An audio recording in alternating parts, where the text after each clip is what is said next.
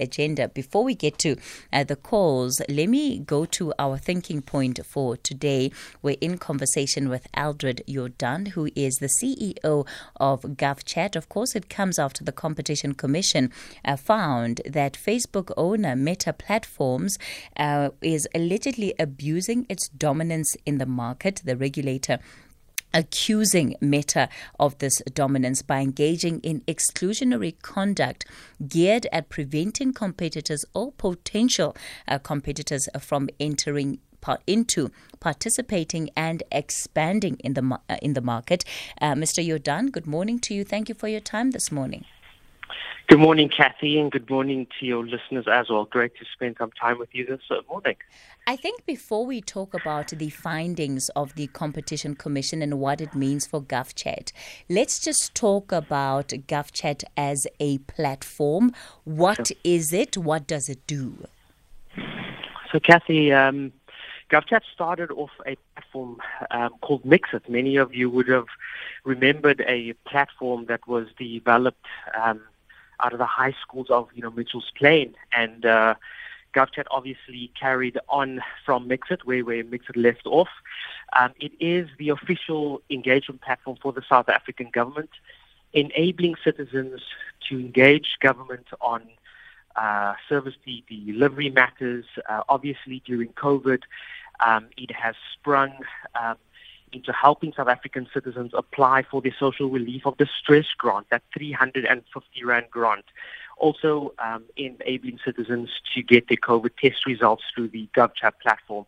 So basically a platform that really facilitates conversation and engagement, but at the same time enables the South African government to use this data and really understand where the pain points are of South African citizens, and then hopefully act in real time when this does happen. Just ensuring that we don't just become a responsive government, but a proactive government using these real-time insights. Who is able to access GovChat? So, it's ordinary South African citizens. It is a platform that you're not going to find on the iOS store or on the Android Play Store, but it is technology that has been created that integrates into messaging platforms that you already have on your mobile phone, like WhatsApp and Facebook Messenger. And so literally you can just add GovChat as a contact, just like you would add a family or friend member, and you can start engaging with the South African government. So when it comes to how you ended up on WhatsApp and Facebook as a platform, what had informed that decision? Well, majority of South Africans use WhatsApp as a essential communications platform. And because the adoption of mobile apps in South Africa is a massive challenge, purely because of the cost of data still being an expensive one in South Africa, it was important for us to use messaging platforms and leverage off messaging platforms like WhatsApp to start engaging with, government. The numbers has been staggering. Obviously, over the COVID period, we saw a massive spike of users, and today we are just short of 9 million South Africans using the service for various government-related services. So you've had 9 million users, and what do people generally complain about? Is it a case of I can send a WhatsApp to GovChat about a pothole in my area? I can complain about not receiving my SSD grant. What are the things that one can actually use this platform for? So we are seeing that about 80% of the activity on GovChat is definitely used for the application process for a social relief of distress grant. That is that 350 Rand grant. It is unfortunate because it is young people that is applying for this grant, and again, just kind of showcasing the current economic situation that we are sitting in with high unemployment rates. And obviously, citizens, young South African citizens needing the assistance from the South African government to help them just with the basic things. And then obviously, COVID with the Department of Health was a big, big feature, getting COVID test results. And then the third biggest feature is enabling South African citizens to rate and report the experiences that they're getting from various government institutions like Home Affairs, like a school, like a healthcare clinic. And we are able to help government understand what the payment point or what the pay points are around service and infrastructure, because it's important that we distinguish between those two things. When we say that the public sector is doing well, it's not doing well, we must distinguish between services and infrastructure. So let's say I'm going into a healthcare clinic, I'm getting some great service from the nurses and doctors, but the clinic's failing me because they don't have adequate medicine or they don't have beds to basically have me there. And so my experience, unfortunately, from an infrastructure point of view is not going to be good, but from a services point of view, it is really, really good. So we need to kind of just understand what those issues are. WhatsApp effectively is saying that you as GovChat have violated their conditions of operation, and that effectively by not complying with their terms, you are in breach of the agreement and you have prioritized commercial interests over the public. So, Kathy, we definitely disagree with that. First of all, because WhatsApp and WhatsApp representatives back sometime way before 2018 launched GovChat and made it very clear that GovChat is the first platform in the world to have a government on the WhatsApp Business API. This is coming from WhatsApp. We also find, and this is what the Competition Commission found through prima facie evidence, that WhatsApp was creating terms selectively to GovChat and very unfairly, in their conduct, in the way that they engage with GovChat, made it anti-competitive.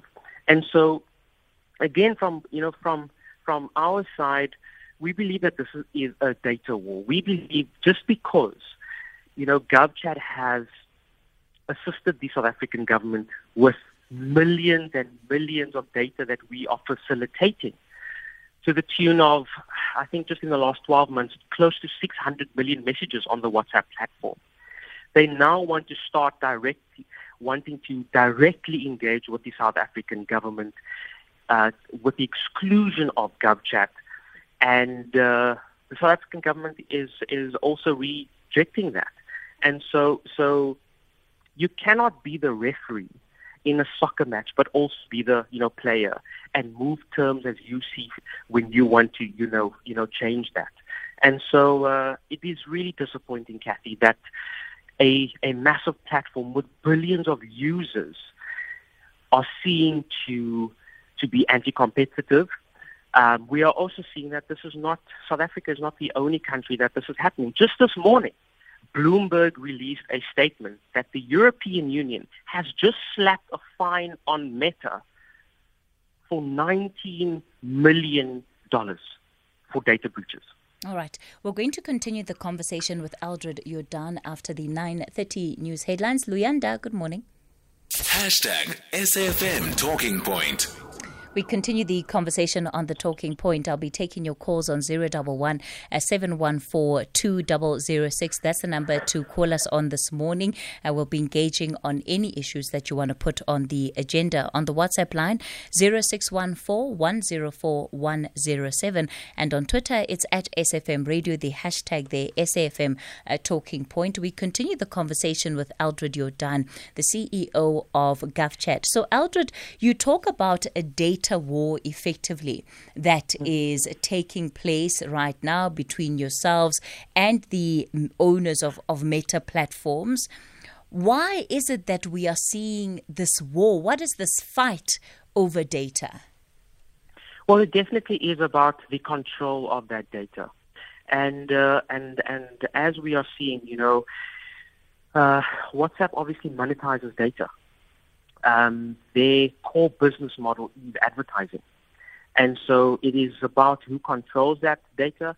And, in the beginning, GovChat definitely was not on the radar of WhatsApp and Facebook around being a threat. But as the numbers started coming in, as millions of users started using GovChat, we saw this behavior change. A platform that, is helping millions of South Africans. We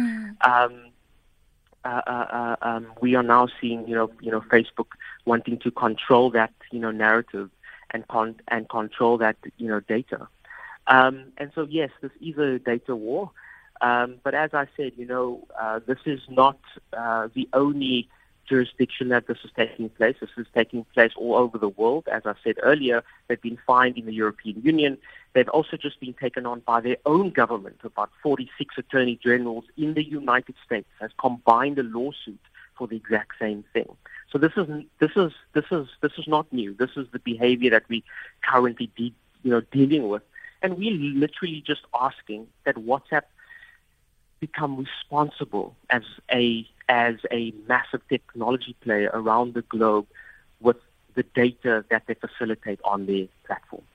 Of course, the other thing that we need to look at, Aldred, is the innovation around using these existing online platforms, because part of the message that it sends is that, Meta is comfortable with people innovating on a scale that they believe does not then, perhaps grow beyond what they would want it. And it's not unheard of, because we've seen Facebook buy out other innovations in the sector to be able to control those platforms. And these are platforms that people use on a day-to-day basis.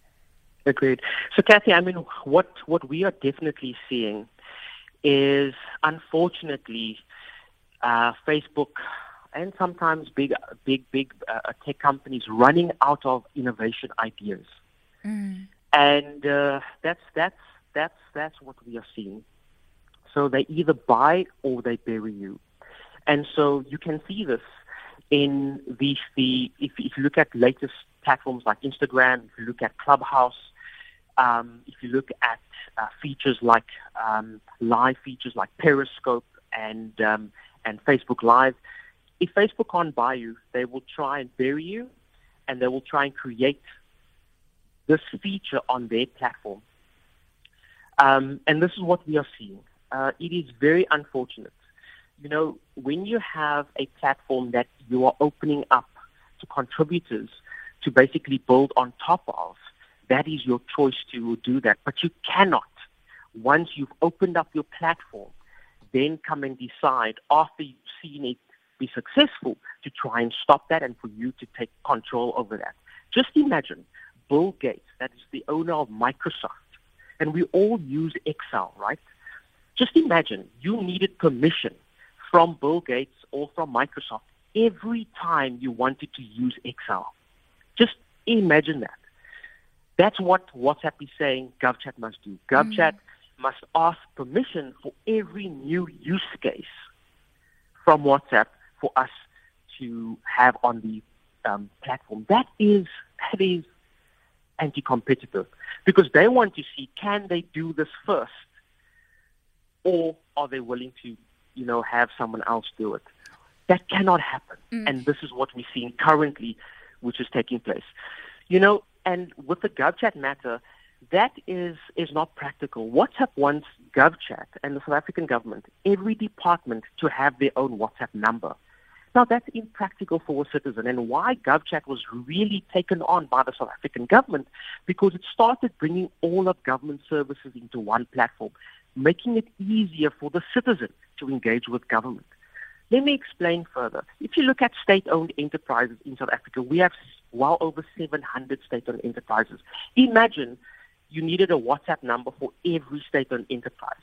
We have 257 municipalities in this country. We have 4,300 public representatives in South Africa. Now, just imagine, I must have a WhatsApp number for every government service. It's not practical, Kathy. And That's exactly what GovChat did.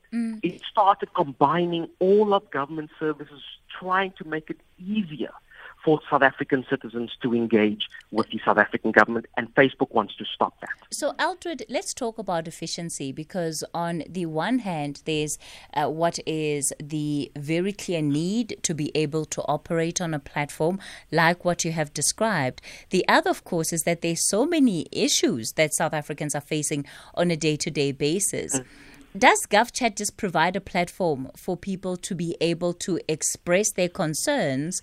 What are the response times? How do I know after my WhatsApp has been read that it's being attended to? Or do I just sit there and get blue-ticked by GovChat, as I would sometimes in my own municipality, and just hope that there will be a response someday? Sure. So, Kathy, with technology, we've obviously built this in a very agile manner, and it is a process, right? So when you are reporting a pothole or an electricity issue, obviously GovChat sends that issue directly to the municipality. Whether you are in the city of Johannesburg, which is a metropolitan municipality, or whether you are in the Northern Cape, in Kuruma, in a rural municipality, we are able to send that issue there, right? It is taking time for governments, municipalities to start looking at these issues. But what we are saying is that there is no more excuses that municipalities can say that, oh, I didn't know, or we'll attend to it, blah, blah. We can show this because we've created a visualization capability for municipalities and for governments, national governments like the Department of Cooperative Governance, and also for SALGA as well, for them to be able to see in real time where the water issues are in the country, where the pothole issues are, and where the water issues are. But GovChat has also created massive amount of impact for vulnerable South African citizens, like in being able to digitize the social relief of distress grant. Now, that is significant. Why? Because normally, previously, before COVID, you would need to stand in a queue at SASSA to apply for a grant. But GovChat has changed that. We digitized that entire application process. So none of the 13 million South Africans that applied for a 350 Rand grant needed to stand in a queue. They could use their mobile phones. And that is significant. We are seeing those type of innovations change the game when it comes to digitizing the public sector. And we hope that government would take this use case and this case study to say that we can do this at Home Affairs, we can do this at the healthcare department, at schools, at the traffic department. There's no need anymore to stand in the queue at any government facility because we have the technology right now. All right. Aldred, you're done. Let me thank you for your time. He's the CEO of GovChat. What do you make of that innovation, right? So this idea that access to services can be something that is moved completely online. What has been your experience if you're part of the 9 million people that have had to interface with GovChat over the last 2 years or so? Do you find it an efficient way of accessing services? And one just thinks about the applications of schools and the challenges that we've had there. That's part of the conversation we'll have shortly.